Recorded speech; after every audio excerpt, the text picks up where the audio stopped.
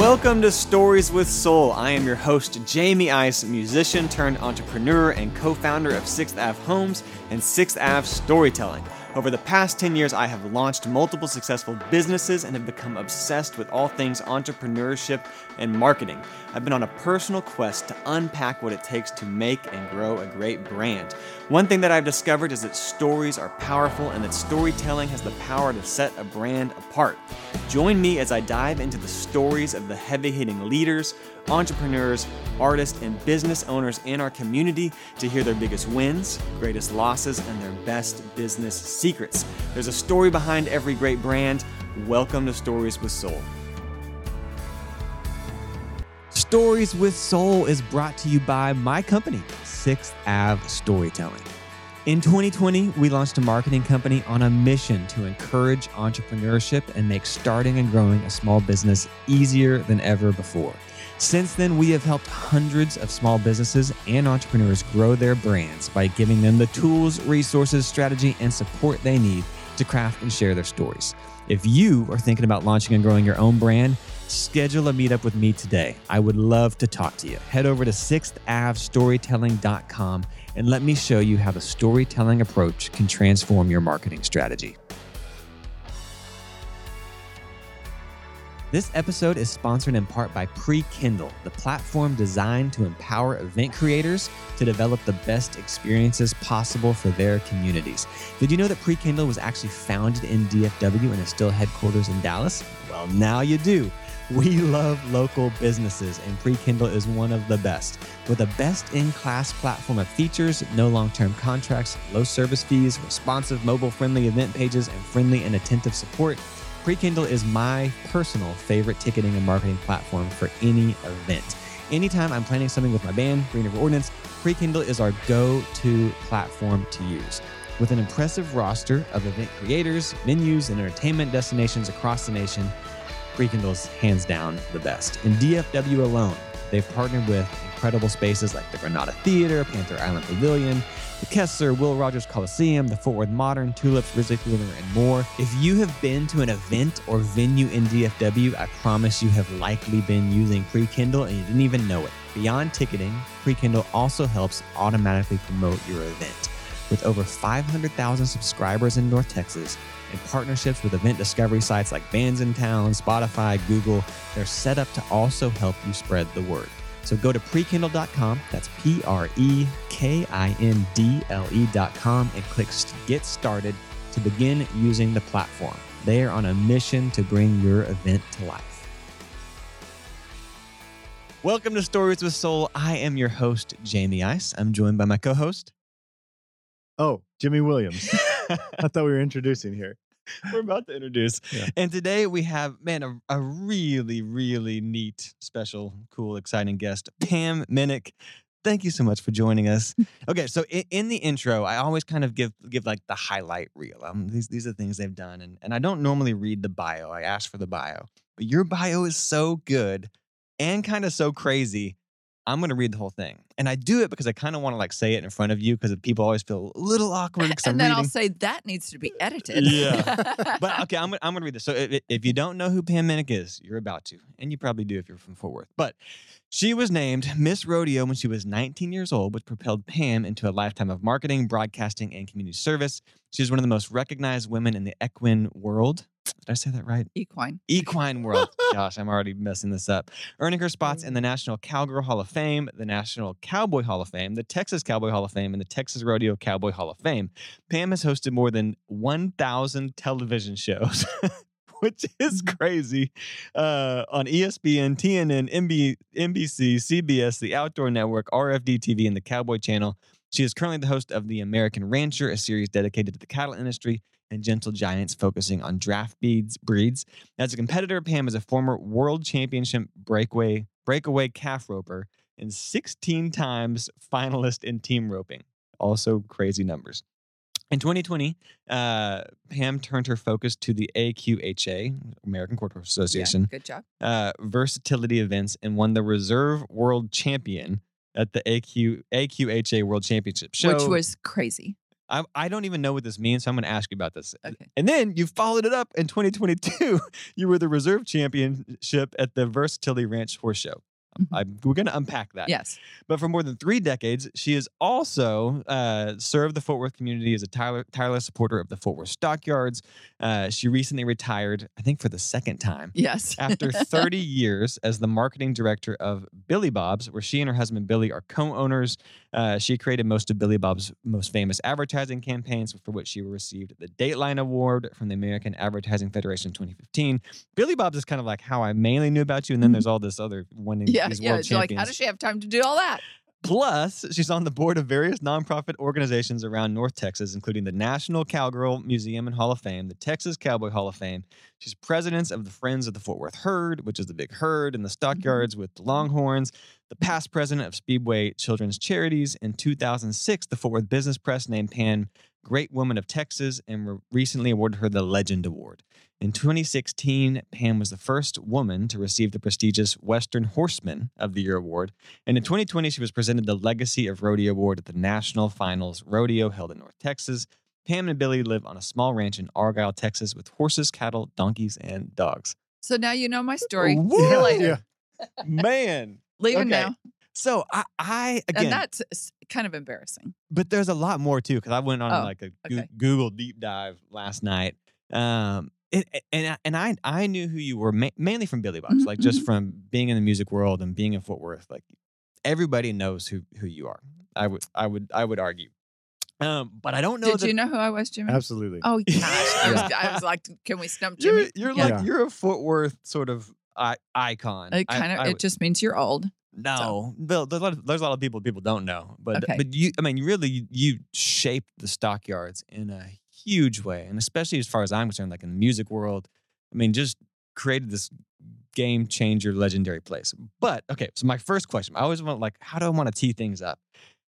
My question is, when you're at a party and you like meet someone and you're like, hey, I'm Pam, what do you say you do? I mean, this background is so nuts.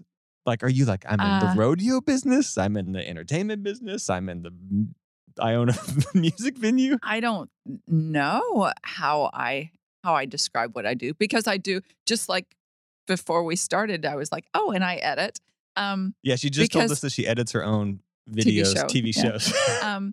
So, but how do you describe yourself? Oh, I'm not in the hot seat right now. Yeah. I'm not. I mean, so, because nothing that I do feels like a job to me. yeah. Nothing that I do. And so I think that, I don't tell people. It depends on what I'm doing. Well, But you've where had the this conversation goes. great, like, from rodeo to business. I mean, it's a TV personality. Yeah. But if I had to pick a word to describe me, I would say cowgirl. Cowgirl. Mhm. Okay. That's who I am. Every day I get up. I mean, I was at the barn at 7:00 this morning, and if I wasn't here with you all, I would have ridden a horse today. So that's what Do you I ride am. every day? I try to ride every day. It doesn't always happen.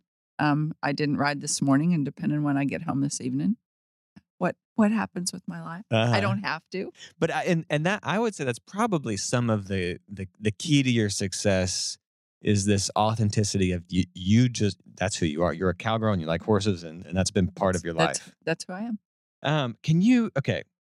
When I saw this, it kind of blew my mind, and I want to clarify what it means. You did some research. We have a bunch of small. We have a bunch of small notes. But so talk about it's one thing. So you were the world champion breakaway calf roper. Mhm. When was that? 1982. 1982. When were you born? 84. Just wanted to put it in perspective there. Yeah. So, but that teases up this question. And then you were 16 times finalist. Mhm. But okay, here's what's crazy: is in 2020 and then in 22, you won these American Quarter Horse Association. And that's something I'm kind of proud of. You should because, explain what that even is. So in rodeo, you're familiar with calf roping and team Yeah. roping, and breakaway calf roping now is really big with women. And I'm proud that I was kind of in, maybe a pioneer in that regard. And so won my world championship for 2022 to 40 years ago. Did not even equate that. So 40 years ago, I was world champion breakaway calf roper. But then I've always competed in team roping. I mean, I still compete in team roping. This episode of Stories with Soul is sponsored in part by Project 202, the leader in experience-driven software strategy, design, and development. Whether you're looking to build a new software solution, redesign your mobile app, or kick off a digital transformation initiative, Project 202's customized approach creates solutions that work for your customers. Customer experience drives engagement, and cultivating that experience requires a ton of attention and time. Project 202 is local and has 18 years of design leadership. This team is an expert in using customer-centric methods to build compelling, data-driven customer experiences. Wherever you're at in your business journey, the diverse team at Project 202 will guide you from idea to execution. Go to project202.com. That's projekt202.com and click Contact to begin winning the hearts of your customers and exceeding your business goals today. This episode is sponsored by the Fort Worth Business Press. As a Fort Worth entrepreneur and small business owner, the Business Press is my favorite source for news and updates about the entrepreneurial community in and around Fort Worth. I read their email newsletter literally every day. It's always full of insights and stories that really matter. Are you ready to be more connected? Sign up for their free newsletter at fortworthbusinesspress.com. But if you're like me and the newsletter just isn't enough, you can become an insider. With the code STORYTELLING10, all one word, you'll get a discount on the insider membership. Insiders receive exclusive access to special content, 24 issues of the Business Press delivered to your door each year, and discounts on event registrations and more. Join me and the Fort Worth Business Press in staying up to date on the people, companies, and issues that matter most to Fort Worth. But a few years ago, my husband went with our neighbor to the Fort Worth Stock Show invitational ranch horse sale, where they sell these super nice horses that are very well trained. They use them in the ranch horse competition, but they also have, super skills. So my husband goes to this sale and come with his friend, not anticipating buying a horse, and his friend texts me. I'm at the movie with one of our granddaughters, and he texts me. He goes, "Look what Billy just bought you." And it's this cutest horse, and I'll show you a picture of him. He looks like an overgrown My Little Pony. I mean, he's got all this. He's got this he's got this Jamie hair. Yeah. He's got this Fabio hair, and beautiful tail, and he's just the kindest horse. And he bought him for me as a rope horse.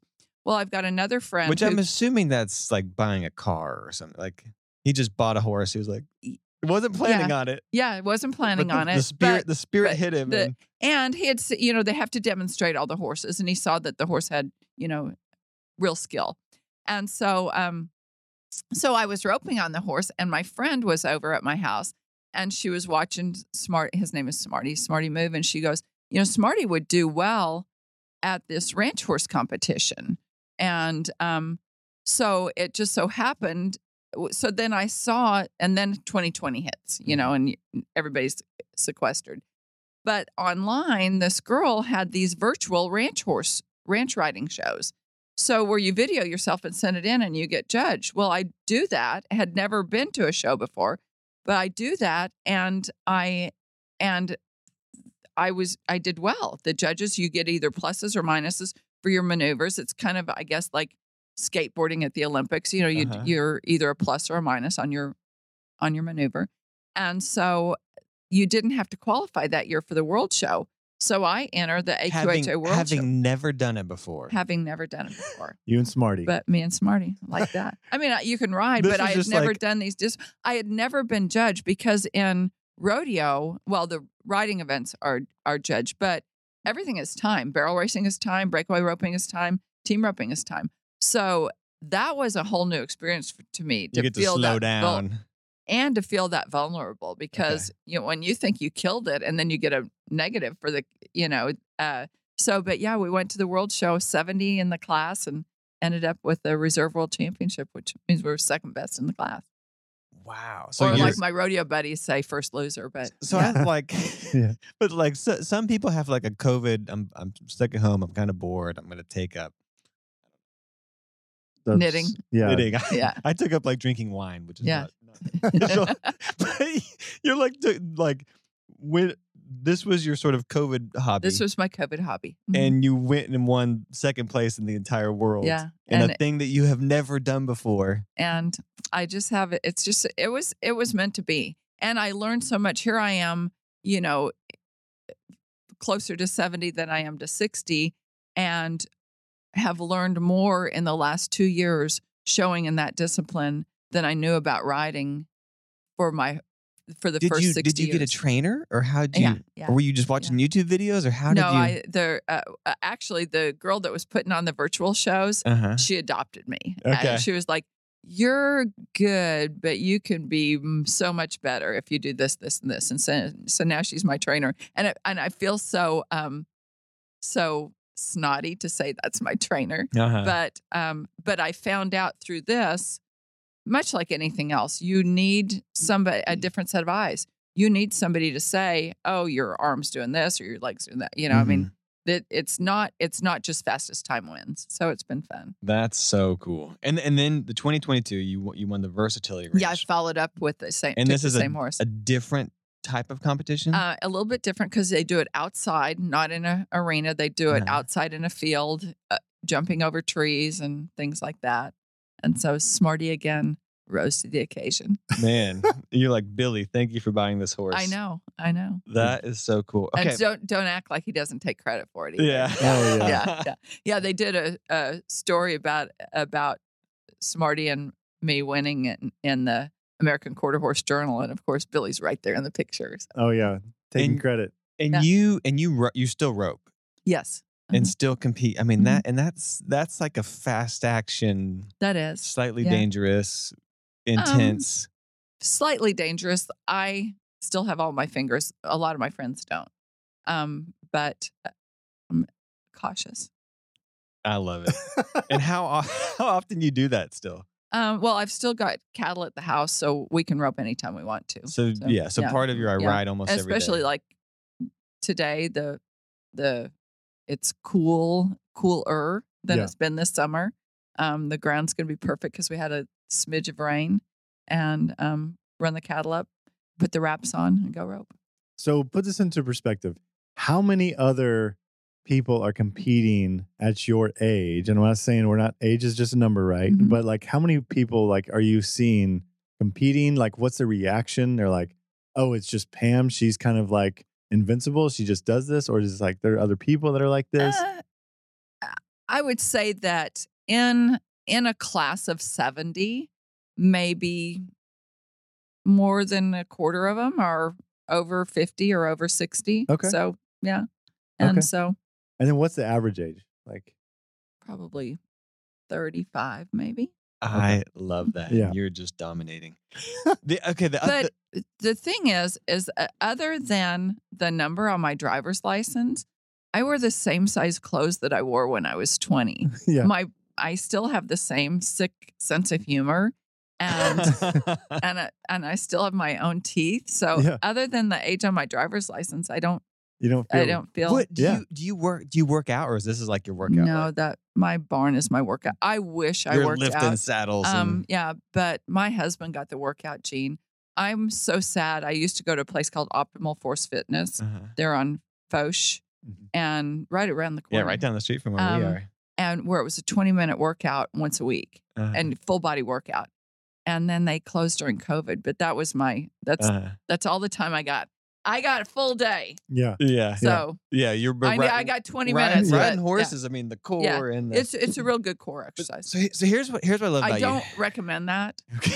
I'm sure my doctor would like for me to have more cardio, but Uh-huh. not going to happen. Yeah. But you. So what I love about you, just as an admirer from the distance, is you're this juxtaposition of like TV polished, pretty, prim, proper personality, marketing and running this giant, crazy, one of the craziest music venues in the entire country, and then also are roping and riding. It's just this what is this? It's like this juxtaposition of all these kind of wild things. Yeah.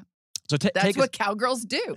not all cowgirls, but maybe the tenacity and the spirit Yes. of that. uh-huh. Because That's one of the things that they say at the Cowgirl Hall of Fame, that cowgirl doesn't just mean riding and roping. A cowgirl is really a spirit. Mhm. So Could you describe that a little bit more? Yeah. Like, what does that mean to you? it means taking chances. A door opens, you walk through it, not being afraid to say yes, even if you think that the answer should be no, but you say yes anyway and try it. You think about to the pioneer women, they were driving the covered wagons. They would stop and make camp, fix dinner, maybe birth a baby, and get back on the road the next day. So that's what a cowgirl is. And it's no different in 2022 to somebody that's not afraid to Take take a chance or have a heavy lift. Yeah, and there's some bravery and then vulnerability because you might Mhm. fail. You might fail. It might Mhm. not go well. A ton of grit. And a ton of I just Yeah. feel like grit is the word. Yeah. Grit is a good word. Yeah. Okay, and you had a lot of part of the juxtaposition having all these careers is you took some risks and followed your heart and followed your passions. Are you someone that just like do you have to think about that? Do you ever like second guess yourself, or are you like I just do it? It's just part of My husband says I say yes first and then think, okay, whether it's serving on a board or speaking at an event or taking on a challenge, he said most people think about it before they say yes, and you say yes and then find a way to do it. So take us back. So you were born in Las Vegas. Mhm. Were you like that as a kid? Were you kind of brave as a kid? Like, My mother was. Okay. And my mom would not allow us to say the word can't. oh, I love that. We said, if you know how little kids are, you want to encourage them and they say, I can't. And she Mhm. would not let us say can't in our house. Mm. My mother never rode a horse. My dad never rode a horse till the day they passed away. But like all little girls, I wanted a horse, and my mom found a way to get us one. And we were, we didn't know we were poor, but looking back on it, we were probably the poor kids. We had one pair of shoes and then later one pair of cowboy boots. It wasn't like a closet full, Yeah. And so, but we didn't know it. We didn't know what we didn't have. And then, when I was 9, my sister was 7, I was 9. She got us these 2 horses, and I was at school and said, I got a horse. And this girl said, well, you need to come to some gymkhanas with us. That's like little play days, they have barrel racing and pole bending. And so, but we didn't have a trailer or a truck, but the neighbor had a trailer. And, but the first couple ones that we went to, that same girl that said, you need to go with us, her parents came by and picked up my sister and I. Mm-hmm. And we started going we didn't know anything. In you're fact, we 9 didn't years even old. have a saddle. We rode bareback for the first little bit of time and borrowed a saddle. Then my aunt gave my sister and I a saddle that we shared. I would come out of the arena, take the saddle off, put it on my sister's horse. She would go in. Then we finally got 2 saddles. And then we joined 4-H. And literally everything I knew up until the time I got a trainer 2 years ago, I learned from 4-H. Wow. Yeah. So did you guys own land? Were you kind of in the country? We had 5 acres in Las Vegas, just south of the airport. Okay. And for no reason, there was no reason for us to even have 5 acres other than the fact that that was my mom, Sure, we're going to have a house on land, and so the day that she came home with these horses, when they dropped them off, we didn't even have a corral. My dad was out there. And if you know the land in Las Vegas, it's this caliche. I mean, it's just, he's out there digging T-posts and putting in railroad ties, made the corrals that day. I mean, just, I look back on it and we didn't have a shelter for them. It's 114 degrees. I mean, there's so much we didn't know. Yeah. But they survived and we survived. And that first horse, that's a whole nother story. What was your success first horse's name? Rebel. Oh my gosh. What a great name. And my sister's horse was Rio, and they were matching Palominos. Oh And man. they had come to Vegas. Ironically, how life comes full circle. There was how there's all those themed hotels in Vegas. Mm-hmm. At the time, there weren't that many. I mean, there was the Flamingo, the Sahara. There was going to be this hotel called Western World. So they brought these horses in to pull a wagon up and down the strip. That was their marketing. Mm-hmm. That had a big covered wagon that said Western World coming. Yeah. It was going to be a Western themed amusement center. Uh-huh. Where do I work now? Yeah. Well, yeah, A that's Western right. thing. I mean, it's The just like, equivalent of that. yeah, 6 years So later. your parents obviously instilled in you that spirit of Adventure. adventure. I mean, to have a 7-year-old and a 9-year-old be like, we want a horse, and you like, we don't have horses. We don't have like.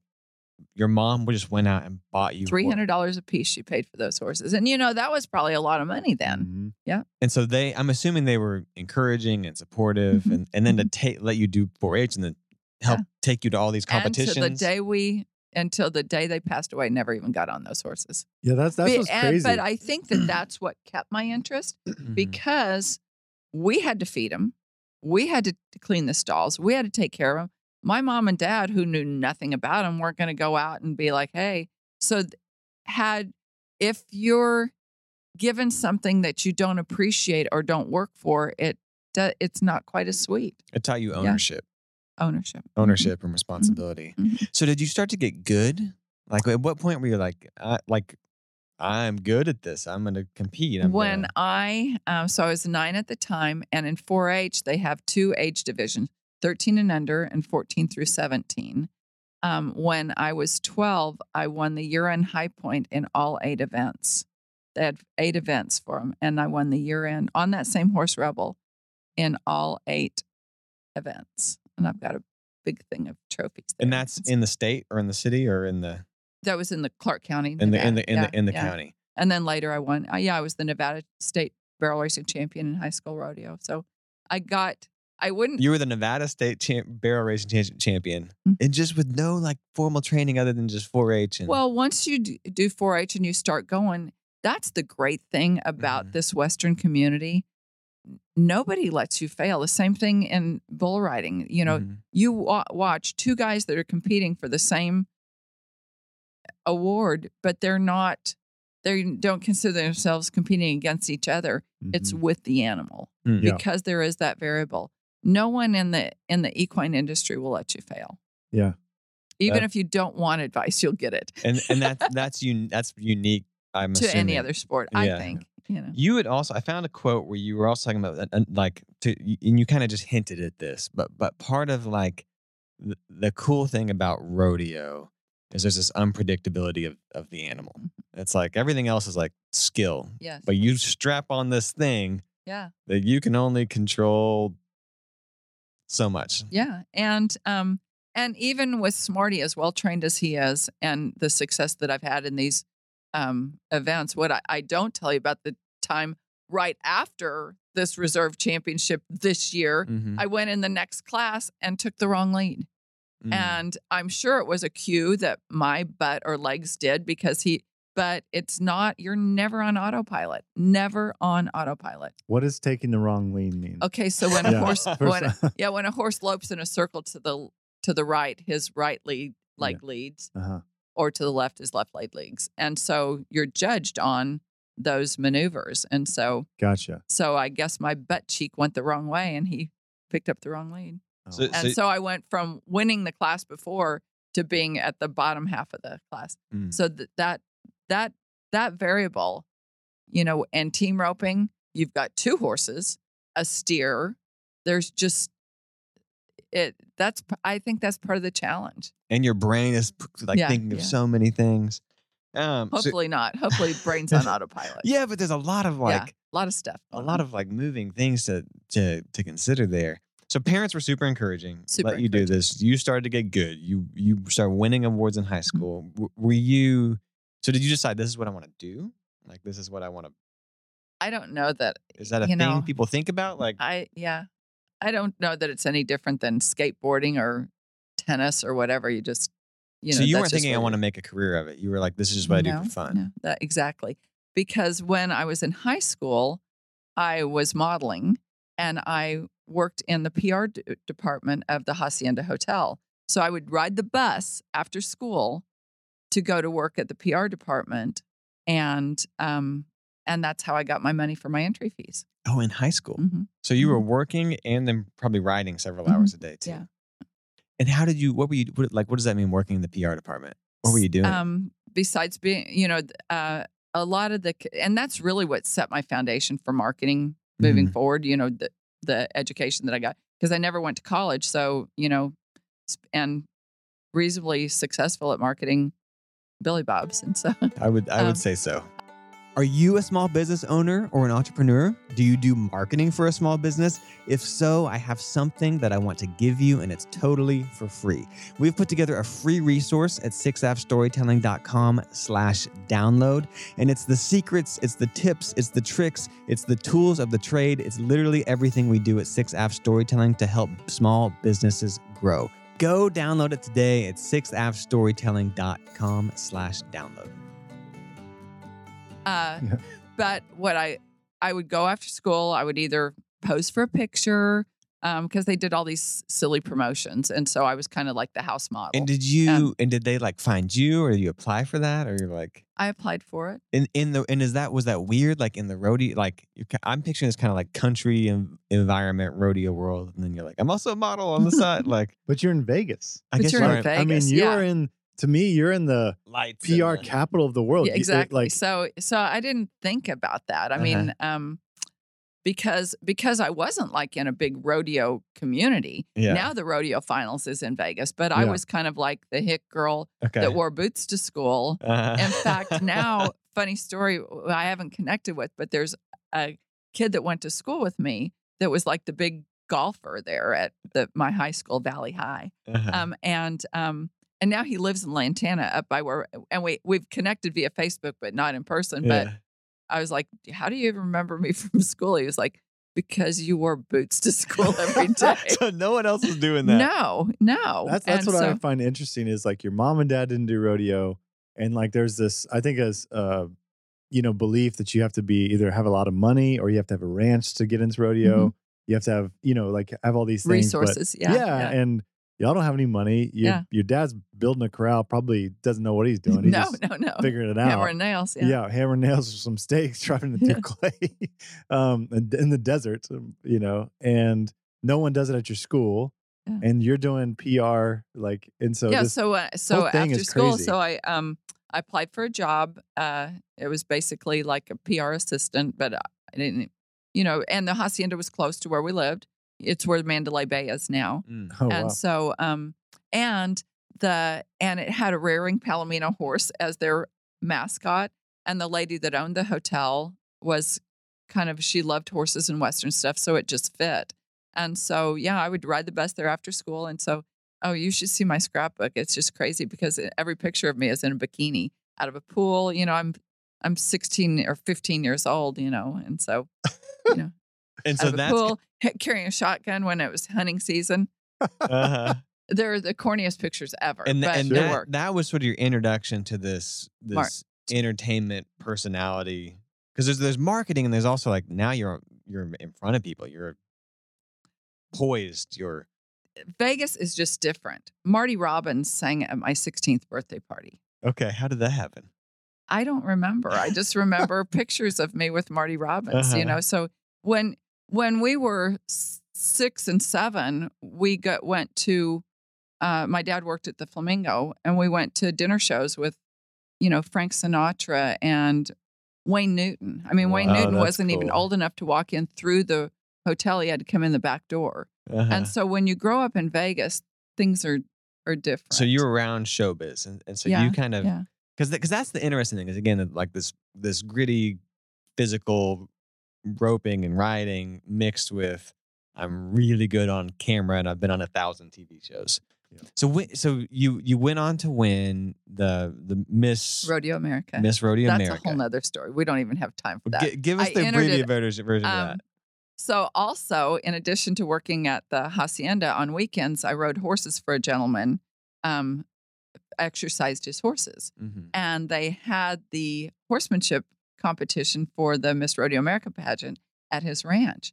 And many of the competitors didn't know how to tie a goat. And it's kind of like tying a calf. So, Mhm. and I said to him, being a smart ass 17-year-old at the time, I said, I can't believe they think they're a cowgirl and they don't even know how to tie a goat. And he said, if you think it's so easy, why don't you enter? So the next year, so this was November, the next year I entered in May, our local rodeo queen pageant, Miss Eldorado, that's the pageant. And I won. And then... And is it like you're riding? Are you singing? Your personality, appearance, and horsemanship. Okay. So personality, yap, answer questions. Appearance, Western clothes, no bathing suits. Horsemanship, obviously. Yeah. And so I won that in May. Then that propels you to your, just like pageant things around here.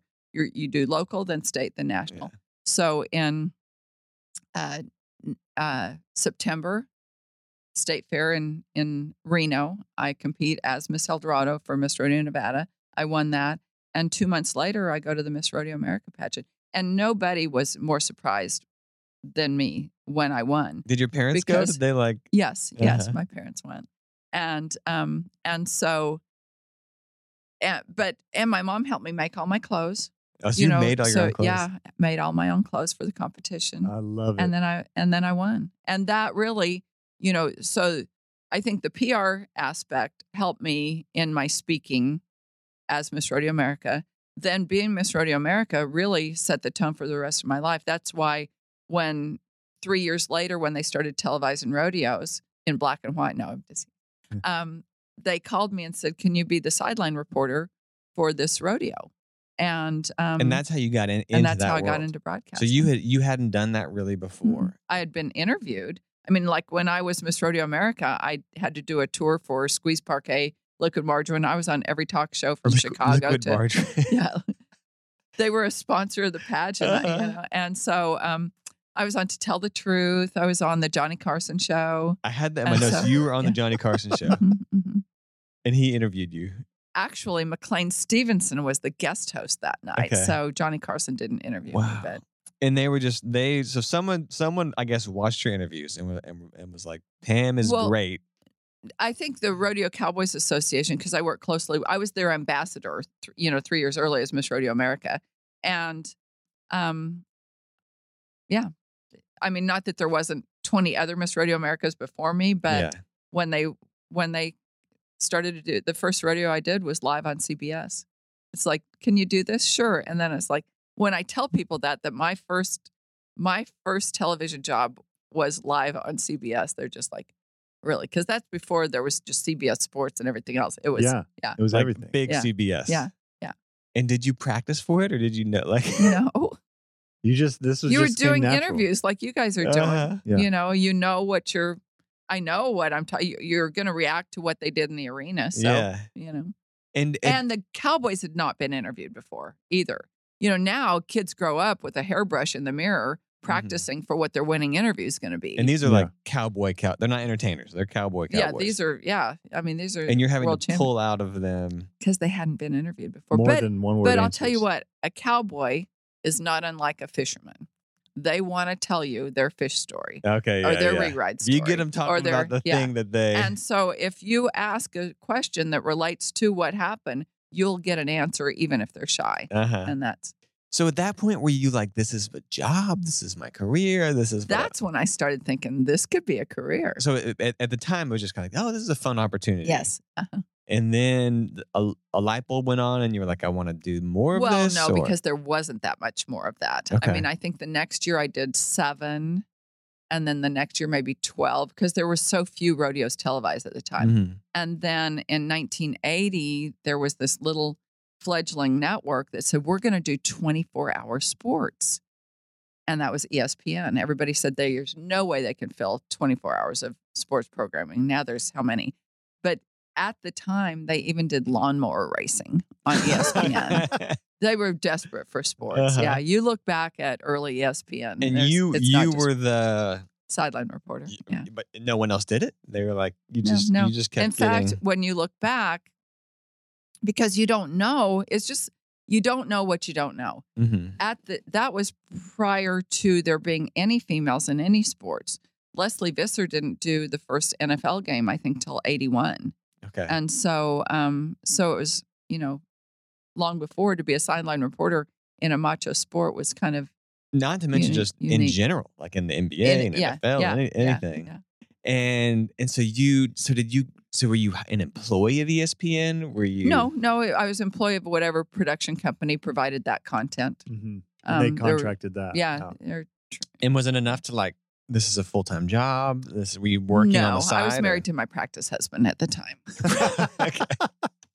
And he was an automotive dealer, so I didn't have to worry. And so you were just traveling. You were traveling around. Yeah, to whatever rodeos. But there was, like I said, there wasn't that many. You know, now women can make it a job. There's, we've got a whole network that's just devoted to rodeo, in addition to what happens on ESPN and CBS Sports. But at the time, if it was 12 shows a year and you make $1,000 a show, you're not going to eat a lot. Yeah, there, but you were good at it. I got the answers that I needed. But they kept at like yes. Up until only about 10 years ago, I was still the only one that really did it.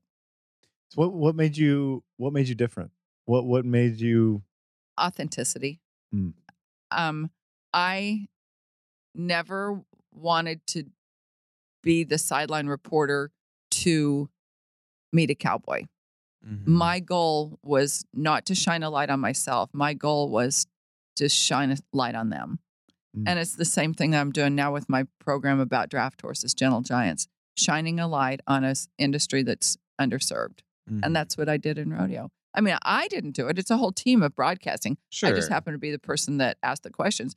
There was also great commentators that, analyzed each of the rides. But I think that and the girls that are doing it today, they have to do it for the right reasons. It's just like being in the music industry. If you're in the music industry because you just want to go backstage and hang out, you're probably not going to have a long career there before the light gets shined on you as a fraud. Mm-hmm. And so I think that the goal has to be to make a star out of your subject. Mm-hmm. Kind of a selflessness. Yeah, and you got to be good at. You got to. But I mean, I think it's the whole key is authenticity. I would agree with that. I feel like authenticity. There's kind of like another theme. Maybe it's rebellious because I'm thinking of your horse Rebel. A rebellious theme of like you hinted at this a little bit, but like the reason you won, or not the reason, but a reason you won Miss Rodeo America. Miss Rodeo America is because you actually knew how to ride. You were actually a real cowgirl. And then most of those girls are too, but also, sorry, I interrupted you. No, I want to hear. I hadn't practiced it. Like a lot of people, and you see pageants all the time.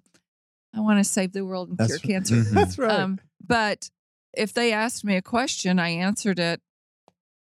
You were authentic from the heart. Yeah. And I feel like that because you were the real deal. Like you were a real cowgirl. Like you grew up doing that. And then you go into this industry and you're the first woman to do that. And so I would imagine you're probably not going to get a lot of respect if you don't know what you're talking about. If I'm just eye candy. Yeah, that's right. If you're eye candy. And I think that the great thing though, and part of what contributed to my success and to opening doors for other women is that, that I never thought of myself as a girl in a different, because cows and horses don't know the difference. That's right. So when you grow up in that industry, ranching, you mentioned your family's ranching. I promise you, it's gender neutral. Mm-hmm. Ranching and the entire, ranching world is gender neutral because you got a job to do and you do it, and nobody says you're a girl, you can't do it. So I think that as to be asked to do the interviews, it was because of my ability to ask the right questions. And by the way, the camera likes her face. Mm-hmm. Yeah. So, but I feel like if you're in that industry and you don't know anything about roping, riding, anything like that, that's when they're going to say, nah, fraud. You're a fraud. You're right. I'm not opening up to. Because many of the people that I've interviewed, I've also competed against. That's right. And kicked their ass. So that's right. That's right. So you're doing ESPN. You're doing this stuff. Mm-hmm. Are you still competing? You're competing during this? Oh, yes, absolutely. Yeah, because I was doing shows on ESPN in '82 when I won the world champion in Oh, so Right, so okay. you won the world championship in 82, Mm-hmm. and that's also when you got the ESPN gig. Well, I studied at ESPN in 80 when In they 80, started. okay. Yeah. And then you were still competing, still Mhm, riding. mhm, So mhm. were you competing in the rodeos that you were also covering? No, not a lot. I did in the 90s a few rodeos when I started with TNN, the Mhm. Nashville network, because that was like Mesquite Rodeo, close to home, Oklahoma. So that was more regional. Yeah. And so Although, you know what? There was probably a few rodeos that I competed in, but I never had to, I never made the short round to interview myself. And we're gonna turn it to Pam with Pam. But I did that with Reba one time because I was doing a celebrity rodeo with her and I was in the barrel race and I won it. And so then she had to come present me with my buckle and she was like, "Oh, I'll just interview you." So, that's so Yeah. awesome. So so you notice how I name dropped that? Reba? yeah, subtle, Yeah. casual. just Reba. It's no big deal. So let's go back to you won a world championship for roping. Mhm. So you were practicing this all the time. You were competing. Mhm. Can you talk about that? What was that experience like? Did you Well, win money? Did you win? Yes, and during the time when I won the world championship, prior to that, I was competing full time in barrel racing because I really desperately wanted to make the national finals rodeo in barrel racing. And when I tell you that, because there were so few of these televised rodeos, Mhm. but when I left home in March in Phoenix, I didn't really come home for all practical purposes until September. Whoa. You head out to the West Coast and you It's like don't a circuit? fly. Yeah, it's you're at a rodeo or two every weekend. Okay. And are you driving a truck with a trailer? or a big motorhome with a trailer. You're driving it yourself. Mhm, mhm. Do you have a team? Do you have people? No. Was your husband with you? No. So no, you're just no. by yourself Mhm. driving this. And sometimes another girl will go with you. You'll compete with somebody. You'll compete with somebody else so you can buddy together and so you're barrel racing and you're roping, Mhm. which is so hardcore. Yeah. And then But there's announcing. millions of And people that do announcing, that now. No, that world will not be surprised to hear this. Is it? Yeah. It's surprising to me. There and I just what I do. When the day that I turned 16, in Las Vegas, and my dad gave me a new El Camino Yeah. with air shocks that I hooked up to my 2-horse trailer, and that night I drove from Vegas to Reno. That's 400 miles, 8-hour drive. By myself. The day you turn 16. Can you With my imagine horse. that? Here's a car, take this horse trailer. Yeah. On an But El that Camino. wasn't unusual. Yeah. And so, because I always, whenever you talk to anybody that's in that industry and they're like, oh, yeah, I got here, 2 days ago, been sleeping in my truck, and they just have this mattress in the back of the bed of the truck. And I'm always like, what do you eat? Like, how are you eating? And they're like, well, we won a lot this last rodeo. So we went out to a nice steak restaurant and stuff, and they're, we didn't, we had to go to McDonald's this time. It's like, and it's just, and they're saying it like it's that's just what like, happens. that's just life. Yeah. And it's just fun. And they're not thinking of, and I'm like, aren't you nervous? Like, what if you get a streak of 5 bad rodeos or something like that? You get a bad ride or something like then that. you find it. Then you find you might a not job. be there. Yeah. That's exactly what they said. They go, well, you guess find a job. I got to quit. Yeah, I got to, yeah. I'll stop Yeah. going to rodeos. Yeah, luckily I had a real good husband. Yeah. Yeah. And so I do think you're right. It's like people in the industry are like, that's completely normal. What are you talking about? Yeah. How are you even shocked? The fact that you're even surprised is surprising. Yeah. Really? Yeah. And I think just that's- can't picture. No offense to my wife, she's gonna hear this, but I just can't picture her pulling a trailer with horses driving across the country by herself. I mean, she's tenacious. Yeah. She could do it. I promise you. I know. Yeah. And when I did it with the band, it's like, but we had like 5 guys and a tour manager and a guitar, and we were rotating and Yeah. No. doing it solo. So the 80s essentially was you competing Yes. and doing all this work Mhm. for ESPN and then the national net TNN. And then I came here to do a TV show. Steve Murrin calls me to come here to do a TV show at the Coliseum, which is so crazy. Mhm.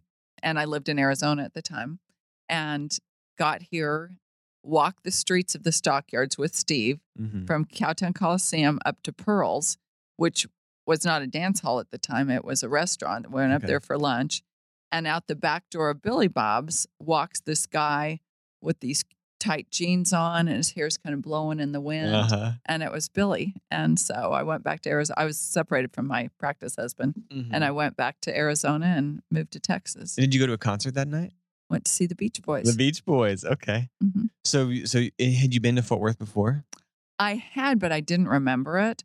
When I was Miss Rodeo America, I came here and did an autograph signing at Ridgemar Mall for J.C. Penney's in 1973. But I didn't remember that. The only reason I know that is because it's in my scrapbook. Uh-huh. Oh my gosh. And so anyway, so Yeah. you came here with Steve, and Steve's Yeah. cowboy. He's And like, that was the end of 82. and that's the so, yeah. stockyards were just kind of becoming this thing. It was not a scary Billy place Bob's then. had been open for how many? It had been open for a little over a year. It opened in April of 81. So it was new. It was new. This giant, Mhm. crazy music. And what's so thing. funny is people have asked me before, what did you think when you saw Billy Bob's for the first time? Uh-huh. I'm from Vegas. Okay, Yeah. yeah. Not impressive. Yeah, that's right.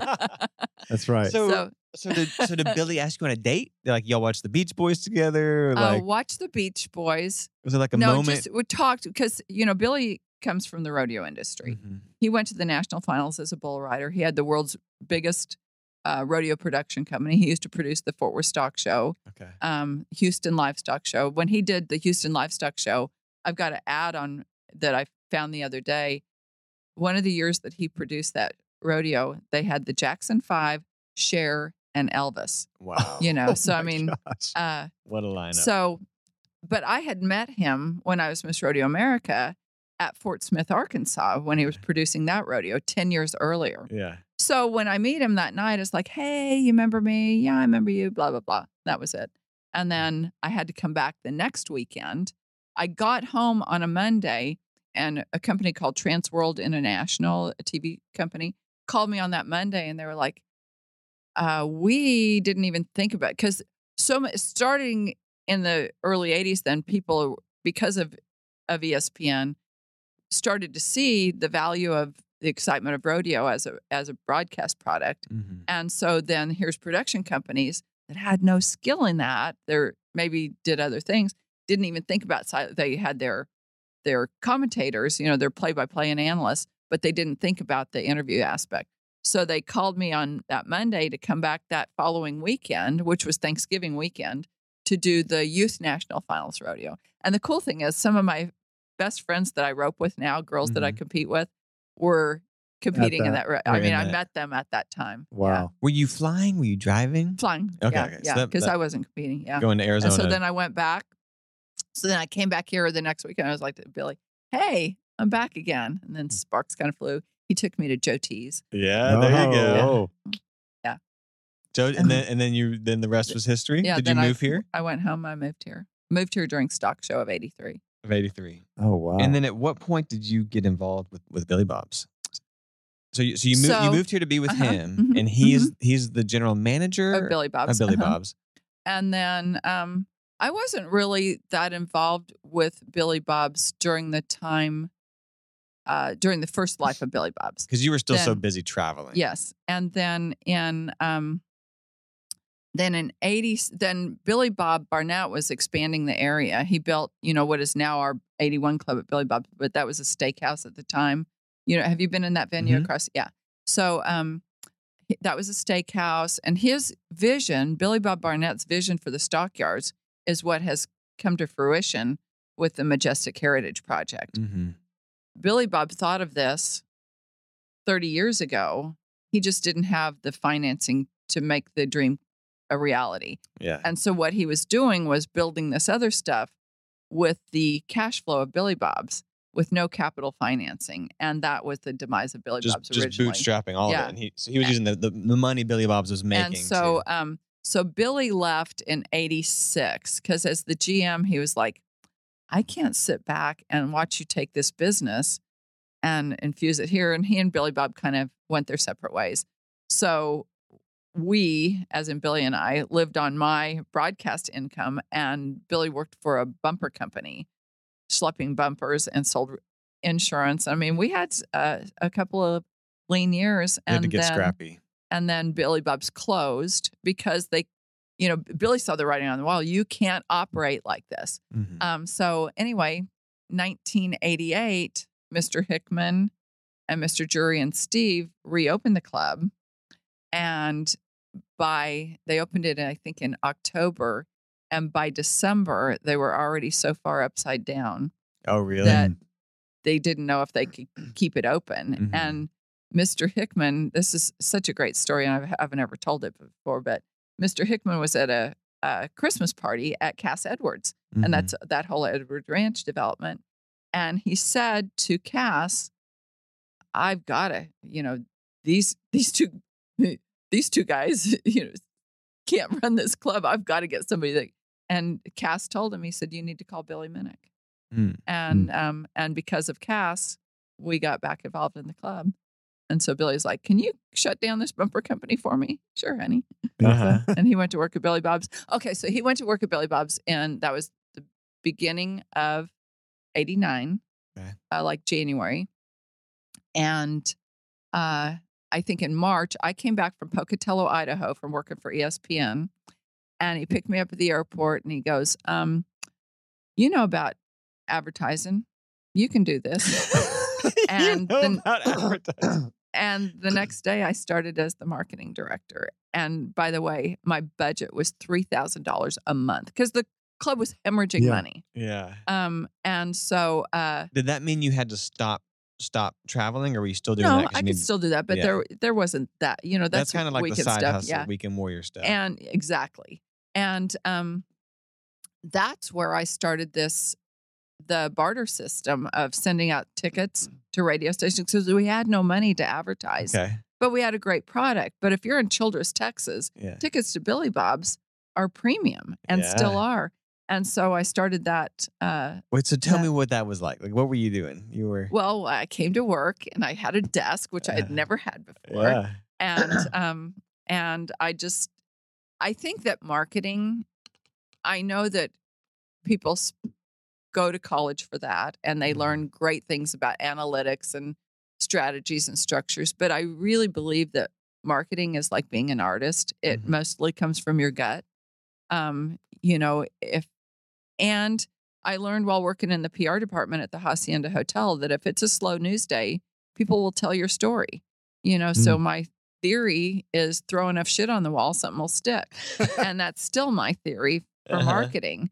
But that's how we started that. And that was, that was March of 89. And then along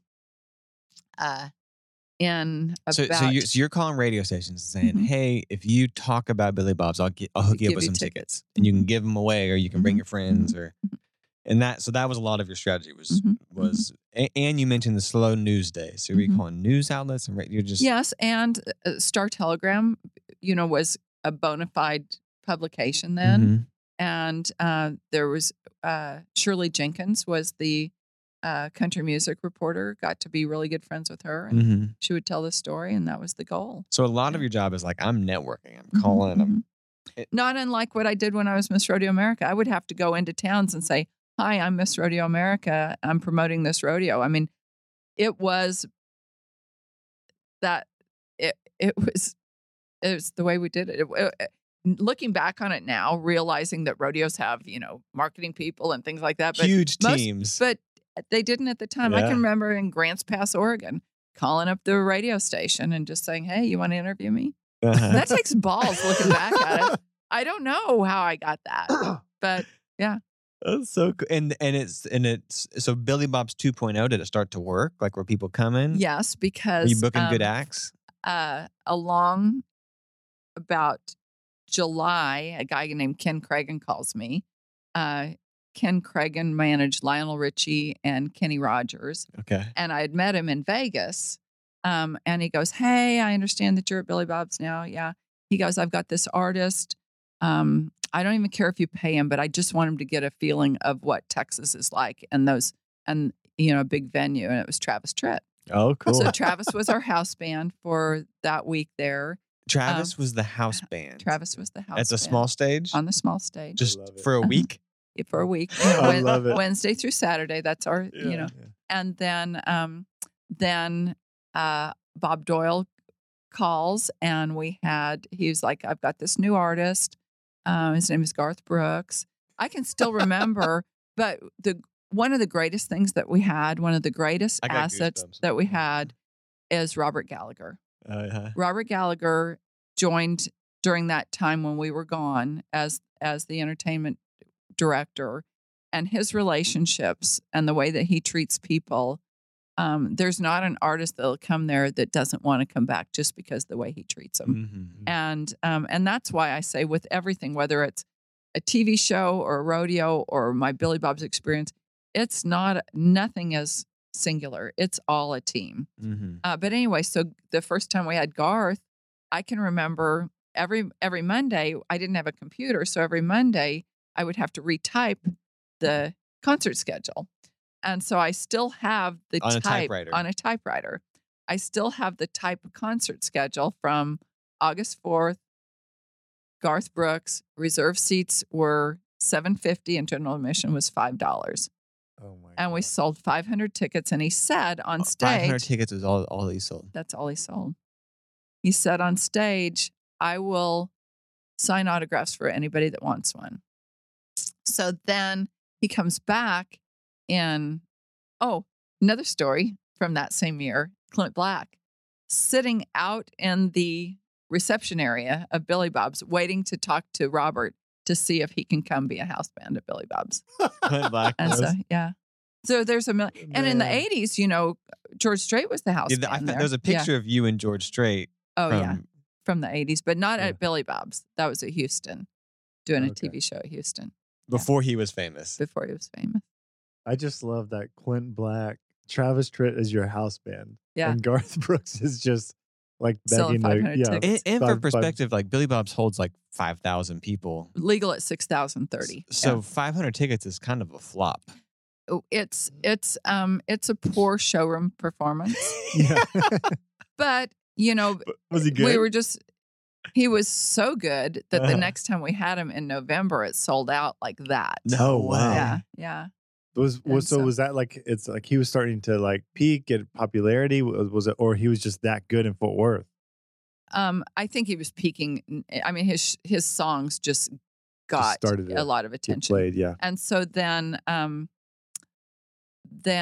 would have been 89. Then that New Year's we had in the same week, Clint Black, Garth Brooks, and on New Year's Eve, Restless Heart. And so I said to Shirley Jenkins, the reporter, because she wanted to come to Clint Black, I said, you need to see that Garth guy too. Mm-hmm. She goes, I'm not going to go out 2 nights in a row. Yeah. And so then I talked her into coming to Garth Brooks, and she's still to this day, Shirley still is a reporter.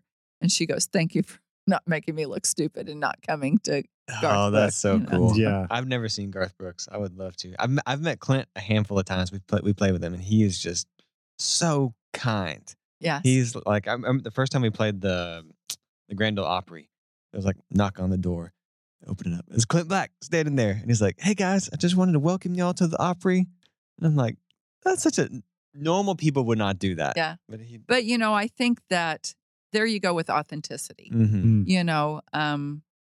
People that, when we talk about marketing, and we talked about, marketing being somewhere in your brain, mm-hmm. and in your heart, not something that you have to learn. Mm-hmm. I think Garth Brooks, from a marketing standpoint, is a genius in mm-hmm. marketing. Him and there's a handful of people that just don't need anybody to direct their marketing. It's a natural outflow. Yeah. So at this point, was your identity shifting a little bit, and like I am this? Did that sort of become your main thing? Or were you traveling as much? At that same time, and frankly, that same year mm-hmm. is when I got the gig working for TNN.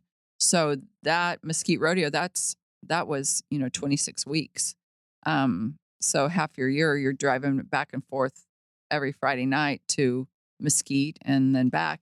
And then shortly thereafter, in '92, was when the Professional Bull Riders Tour kind of started. It wasn't formed yet, but they started mm-hmm. having those events. But the first year on the Professional Bull Riders Tour, we only did 8 shows. Mm.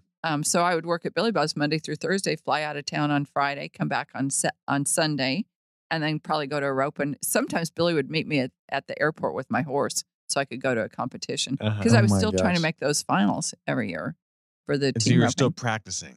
So that Yeah, just every sounds like night. an exhausting season. No, that's what. Or just fun. Every bit of it is fun. Yeah. That's like you saying, "Oh, you have to play music every Yeah, night." yeah. That's not exhausting Because because when you've got the resources in your backyard with your arena and your cattle, and your friends like to come over, and your husband does it with you, it makes it fun.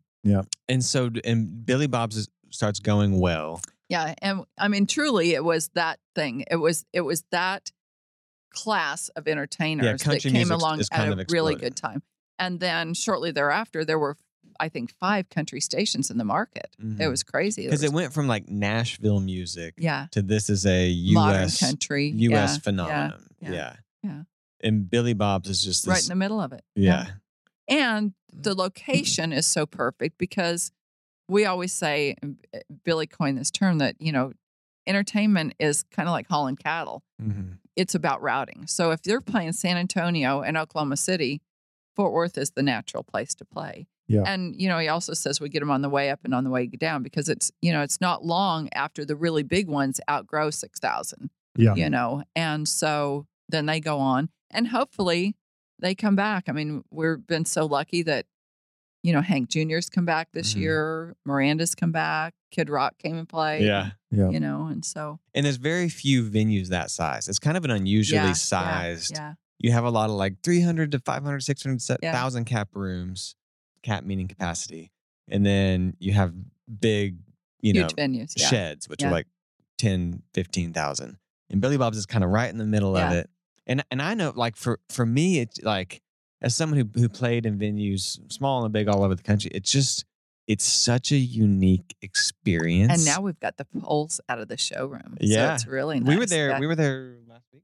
Yeah. Oh, gotcha. Went to Josh Weathers. Oh, gotcha. Yeah. So did you see where they took the poles out? Was that a pit show or was it seated? It was seated. Yeah. Okay. But and not having the poles on the stage was nice. Yes. I can't tell you how many times I hit my head on the. Oh, I know. Well, we were like, hey, guess what? The fiddle player can get a full stroke now. Yeah. But anyways, it's just such a like, I remember the first time I played there is actually the first time I ever got on stage. I think I was 6th or 7th grade on Thanksgiving.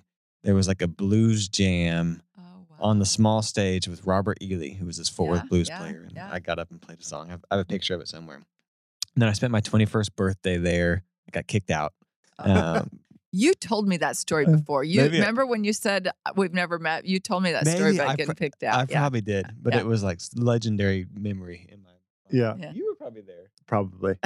I was there. I remember that. We used to go dancing there. Before you were 21, or why'd you? What's not allowed to answer that question on. All I know is at some point I went and I was in a really good place. Let's just say that. And as you should be. I did 21st birthday. Went to Joe T's with my family, and then we went to Billy Bob's. But at some point I got a bar stool and I put it on the dance floor, and I got on top of it and I started conducting. Oh. Next thing I know, some big bouncer grabs me and yanks me off. No sense of humor. We would have got kicked out no matter what. That. Yeah, but anyway, it's just. But I remember the first like official show we got booked, and I don't remember who was booking at the time. I'm not sure, but I was like, maybe Helen or Robert. I don't remember, but I remember asking about the opening band. I was like, hey, who? What about support? And they're like, support. Like the opening act is bull riding. Yeah.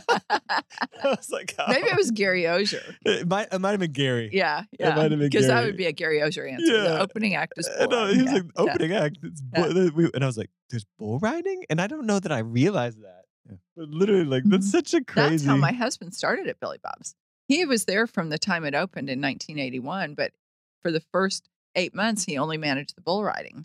And then being a numbers guy, Billy Bob came to him in November of that first year, opened in April. In November, Billy Bob said, bull riding's the only thing that's within budget. You're going to be the general manager. And that same weekend, they had ZZ Top. Oh, wow. And they insisted that the fire marshal makes you, when you do like seated, like a pit show that's seated, you have to zip tie X number of chairs together so they don't become weapons. So there's all these seats. I wasn't here at the time. This is before I moved here. And couldn't serve bottled beer, had to serve them in cups because everybody was afraid they were going to become weapons. Uh-huh. And that was Billy's first week as GM, and he was like, it did not come with a set of instructions. Oh, So- wow. What were some of was there anybody you were kind of starstruck by? Or you'd just been around the entertainment industry so long? Yeah, and no. Any acts you like, I just like moments, someone on stage, and you're like, this was just incredible. Oh, I'll tell you, Doobie Brothers. Really? And you wouldn't think I would say Yeah. that, but their harmony Uh-huh. was Great harmonies. so amazing Hmm. that it still sticks with me. Uh-huh. And I still remember the Go-Go's. They were good. I The mean, I love Go-Go's. all the country ones. Were you a country But- music person? Like, Yes, I was Uh-huh. a country music person for sure. But it's so funny that I guess the reason that the shows stick out in my mind that are other than country is because they were so unique, and because most of the time, from a marketing standpoint, by Friday the Fat Lady's already sung. mhm. So You know the ticket sale. and I was gone. I mean, Yeah. Yeah. I was there Monday through Thursday. And so most weekends, and it's a common question, people are like, oh, you work at Billy Bob's, you can go backstage. I was like, yeah, but I pretty much don't. You know, there are shows. I went to see Miranda. I love Mhm. that. I remember Kenny Loggins in what we that's called fun. Phase 3. Uh-huh. We used to have the main stage where it is, the honky tonk stage where it was, and then there used to be these roll up doors halfway through the showroom. Okay. So and it was meant to make it feel more intimate Smaller. if you didn't sell, Mhm. 1,900 showroom seats. And so Kenny Loggins was there in Phase 3 because he wasn't quite big enough yet. This is before That's Footloose. crazy. Yeah, apparently. Yeah. Wow. So the 90s consisted of you still competing, hmm traveling with TNN, hmm marketing for Billy Bob's. That's Mhm. that's a crazy Market season. the 90s, the 2000s, and up until I retired in 2013. Which Yeah. didn't last long, apparently. No, I came back in 2017, but now I'm really gone mostly. You came Mostly. back in 2017. And then, and how? Just talk about that. So you retired. You're like, I need a break. I'm done. I've done my thing. And you're still hosting. You're still. Yeah, to I'm this still day. doing well. So 20 years ago, I started hosting a show on RFD TV called The American Rancher. I still host that today. I shot 3 shows last week. I'll shoot 3 next week. That's so cool. And then in 2012, a gentleman named Joe Ricketts, who just happens to own the Chicago Cubs, started TD Ameritrade, but his passion is draft horses. Okay. So he lives in Omaha, and he called Patrick. He met Patrick at a Christmas party. Christmas parties have a common theme too, you see. Yeah. Patrick Gotch, the owner of RFD TV, they're in Omaha. He says to Patrick, "You need to do a show about draft horses. Draft horses meaning The Clydesdales. the Clydesdales, Percherons, Belgians, any of the draft breeds." And so Patrick called me, knowing that I'm his resident American Rancher girl. Yeah, Can you produce a show about draft horses? And what did I say? Yes. Yes. Of course I did. And producing is different than hosting. Yes. And so I said yes. And he goes, I'm going to fly you to Omaha to meet Mr. Ricketts and see his vision. And Mr. Ricketts said, I want this to tell stories. I don't want this to just be event coverage. Uh-huh. Mhm. He goes, I want this to be like the stories you see when you're watching the Olympics. And so we've done that. I started in 2012, did about 28 new shows per year. Each one of them would rerun. That's a lot of traveling and a lot to do. And did that you're for about, booking the camera crew. no, I was the camera crew. I You're- shot it, You were shooting it? hosted it, and edited it. How were you shooting it? Just put it on a tripod? Yeah. Well, most of it is not me on camera. Most of it is the story. Okay. And then my co-host Katie and I, we would just set up the tripod, stand behind it, turn the viewfinder around, and do our on-camera intros. Then Did we you come home did you and set know up. how to do camera stuff? No, But- I lo- but I'd been around 7,000 camera Yeah, crews. sure. Most of them look like I got them at the homeless camp. It wasn't like It wasn't like I thought that it was rocket science, Yeah. you know. So you're doing Our everything. first camera that we bought was a Sony Handycam, Mhm. but it had an external audio jack that we bought a Sennheiser microphone, you know, Wow. and But people don't know how hard that is. I'm like a wannabe photographer. I love Mhm. photography. It's like a little side hustle. But it's really hard for me if I'm at an event or a party or something where I have to be on and talk to people or entertain or to do. It's hard to do both. It's Uh-huh. like two totally different brains. And then video editing is so cumbersome and takes so much time. And you're editing it. yes. You're going and shooting it. You're also Directing directing. Then I come home, take out the Screenwriter. SD card, stick it Uh-huh. in my MacBook Pro, Yeah. download the footage, put it in a timeline, start chopping it up. Chopping it up, and you deliver here's the episode. I deliver it. I have to when I deliver it to the network, it goes on. The upload is Aspera, but you have to. So if wherever the commercial break is, so I have to deliver for a 30-minute show. I have to deliver basically 3 segments. So there's A, B, C, so that's how they do. Your it. life is so wild. I still do that though. I That know. is so crazy. It's- So whenever you were going through whenever you're doing all those 3 things, Billy Bob's and then still competing, still interviewing, is there one of them where you felt like, man, this is really more of my sweet spot? Did one of them feel like a passion or hobby?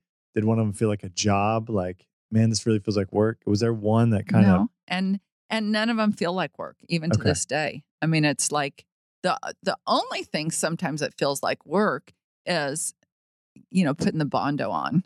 okay? so prepping yourself maybe for the camera or for the public. Yeah. If you had to give up one of those things, but one of the I'm chopping them up into 3 things: Yeah. marketing, for Billy Bob specifically, but just marketing, PR. Yeah, that's Interviewing. gone. That's pretty much So gone. you would Yeah. say if you had to give up one of those Yeah. 3, that would be it. Yeah. I mean, the thing that I'll always be at my core is a cowgirl. I mean, the That's- thing that yeah. I'll never not have is horses. We live on 30 plus acres, and Yeah. I don't know how a person could not, live. I don't know how they couldn't pee off the porch. Yeah.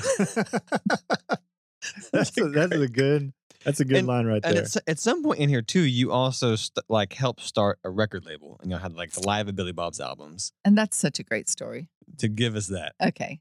Do we really have time? But Okay. yeah, give Okay. us that, and then I'm gonna Okay. pepper you with some random questions. Okay. Yeah. So, Rick Smith, just a little musical genius, another guy that didn't believe that there was anything he couldn't do. He was producing CDs for Pier 1 Imports, elevator music and things like that. And a friend of ours named Buffalo Kinzer, who worked at Letty's, an American Hat Company. Buffalo's Great name by the yeah, way. By the Buffalo's now passed away, but Mhm. Buffalo happened to be in West Palm Beach on a boat with Rick Smith when Mhm. Rick said, I'd love to start doing some country music. Buffalo goes, hang on, calls Billy. He's like, Billy, I'm in West Palm Beach with this guy that says he wants to do some country music. And Billy's like, well, come on out. So then Rick comes in, and to hear Billy tell it is charming. Rick walks in his office with, it looks like John Denver. Did you ever get a chance to meet Rick? Yeah. So Rick comes to his office, looks like John Denver with his little glasses and long hair, wearing an Armani suit, makes this pitch to Billy. And Billy's like, dude, the next time you come in here, you better have some cowboy boots on. And so, unbeknownst to us, even though he lived in West Palm Beach at the time, his family is from Fort Worth. And so anyway, we agreed, and the only artists that we could do were artists that were between label deals, because obviously no label's going to say, sure, you're playing at Billy Bob's, you can record there for another label. So we were going to do Merle Haggard. He was playing on December 30th of that year, 1998. So we put in this whole fancy schmancy recording thing. And the first of the month, we were like, man, do you think we should practice this? Not just put all our eggs in the basket of Merle for the first thing. So we had Pat Green booked on December 4th of that year. So it was a test Okay. but it was also the very first, and it became it's still one of the greatest. That and Willie are 2 greatest sellers of the. I Live at think I Billy have both those. I might have had Yeah. them roll. The Pat Green one was huge because Yeah. that was right when he was just exploding. Yeah. Mm-hmm. And it was one of the first live albums I had heard. And anyways, I still have like fond memories of that. And you could buy them at like gas stations and stuff. You go into gas stations across Yes, Texas yeah, and they'd have yeah. Live at Billy Bob's. Yeah. And so, And you were promoting that and marketing those. well, and they had their team as well, but yes, if the Smith Music has their team, Mhm. but the Live at Billy Bob's always marketed through us. Yeah, Mhm. which was you were running that too. Yeah, but that's just part of Billy Bob's. That's so Just cool. no different than anything else. Okay. Okay. Handful And of. and go then ahead. then Rick said a few years later, let's produce Willie's Picnic. It was Rick's idea to bring Willie's Picnic. Because that was to Fort originally Worth. here, right? Well, it was originally in Austin and Lukenbach and all those places. And then y'all but brought it here. 2004 or 6, we brought it here and did it for several years. And how many people were at that? 20,000, 21,000. So It was a out in the field. huge, big yeah. event. But that was Rick's idea. That's Wow. awesome. Okay, I want to talk real quick about your style because I found thing you described as bling cowgirl Okay. because you have Yeah. your own. You have a great. This is what what's so funny is, this is what I wear every day. This obviously not the blingy stuff, Yeah. but this is how I dress. Uh-huh. And I'll go places and people will say, that's such a cute costume. And I was like, it's not. Even in Fort Worth, I'll walk into a bank. That's such a cute costume. It's not my costume. This is it. This is it. But yeah. it's like Western, but with some like. I like a little Little sparkle. Yeah. When growing up in Vegas, Yes, yeah, Vegas. when I was little, I wanted to be Cher because she could wear rhinestones to the grocery store and nobody would question her. Yeah, And that's still my aspiration. I like it. I like that. Vegas cowgirl. I read some. Okay, tell me what this is. I read somewhere that you were Coca-Cola's Woman of the Year. Yeah, Coca-Cola used to be a sponsor of rodeo, Okay. and each year they would do an award for the person that best promoted the sport, Uh-huh. and I won that. Yeah, I've got a beautiful bronze. That's. I was like Coca-Cola's Woman of the Year. That's pretty wild. What was the best decision you ever made? Moving to Fort Worth, hands down. Which is it's interesting. I would have thought Nashville would have been where you landed, just with the You've country. never and heard me sing. Yeah. But just in terms of like country and it seems like even like TNN, the national network, Yeah, is yeah. And I based spent out. a lot of time there, is but there's based out no of rodeos there. in Nashville. But moving to Yeah, Fort Worth was the yeah, best decision you yeah. ever made. What advice would you give your younger self? Like, is there anything you wish you knew? Mm. Thank the Lord there was no social media when I was no. I wouldn't do anything different, but best advice I could give anybody else Mhm. at that age is don't be afraid to try it. Mhm. Don't, that it's not an option. I don't recall missing an opportunity because it scared me. Mhm. They say if your dreams don't scare you, they're not big enough. Mhm. So Were there points where you kind of second guessed yourself at all, or like what did you do when you had doubts? Did you have doubts? Did you have? not yet. I love it. That's crazy. Was there any like books or resources or things that were just really influential in your life? Like I read this, but it just impacted me in a big way or meant a lot. I still tell people that this impacted my life. It's a book called by Dale Carnegie, Mm-hmm. How to Win Friends and Influence People. Oh, Yeah. great book. I read it like And 5 times. Exactly. I still give it out to people, girls that are going to be in pageants, Barbara Walters wrote a book too called How to Talk to Practically Anyone About Practically Anything. Uh-huh. That's cool. And that helped me, but most hands down, Dale Carnegie. That's a great book. That is. That's one I like read every couple years. And it's so, it's so old and it's so timeless. It's so timely. I know. I just Yeah. got it when I was like, I need to go and get some of these. So I ordered them on Amazon. And I was like, will you be tired? No, it's like common sense. Mm-hmm. Do you have like core values or missions, like anything you say a lot or sayings or like these these are mimic things, and we say these a lot. Or I said these to my kids, and is there any like values or phrases or just? I mean, you talked about authenticity. Yeah, You talked about yeah.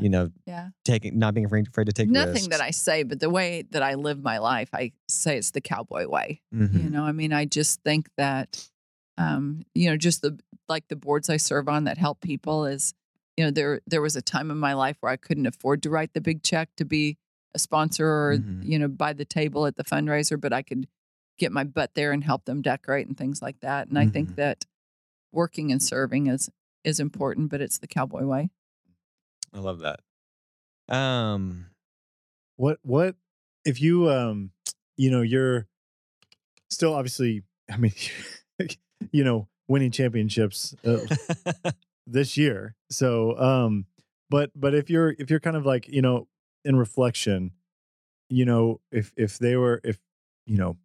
people are going to kids, grandkids, friends, coworkers, you're like, man, Pam was this to me, or she left a legacy of this.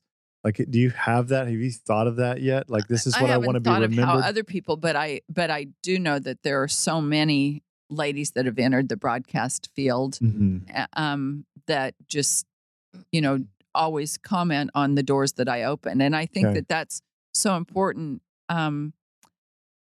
Why should you make it if you've walked through this door and you know the combination to that key? Mhm. Why not share it? Because there's enough room for everybody. And I find that not so much in the Western world, but in other, fields that I've been in, people are less likely to be forthcoming. Yeah. Or, I did it the hard way, so you got to too. Mhm. And I'm just, I want to be remembered as somebody that opened a door for somebody. Yeah. I noticed that even on your Instagram, you've promoted a lot of like younger up and coming People, girls. yeah, stuff. girls who are like kind of doing that space. I was scrolling through the feed Most last of the night. girls that currently work on the Cowboy Channel, I either helped them get their job or mentored them before they even applied. Mhm. One girl, Amy Wilson, that's on there right now.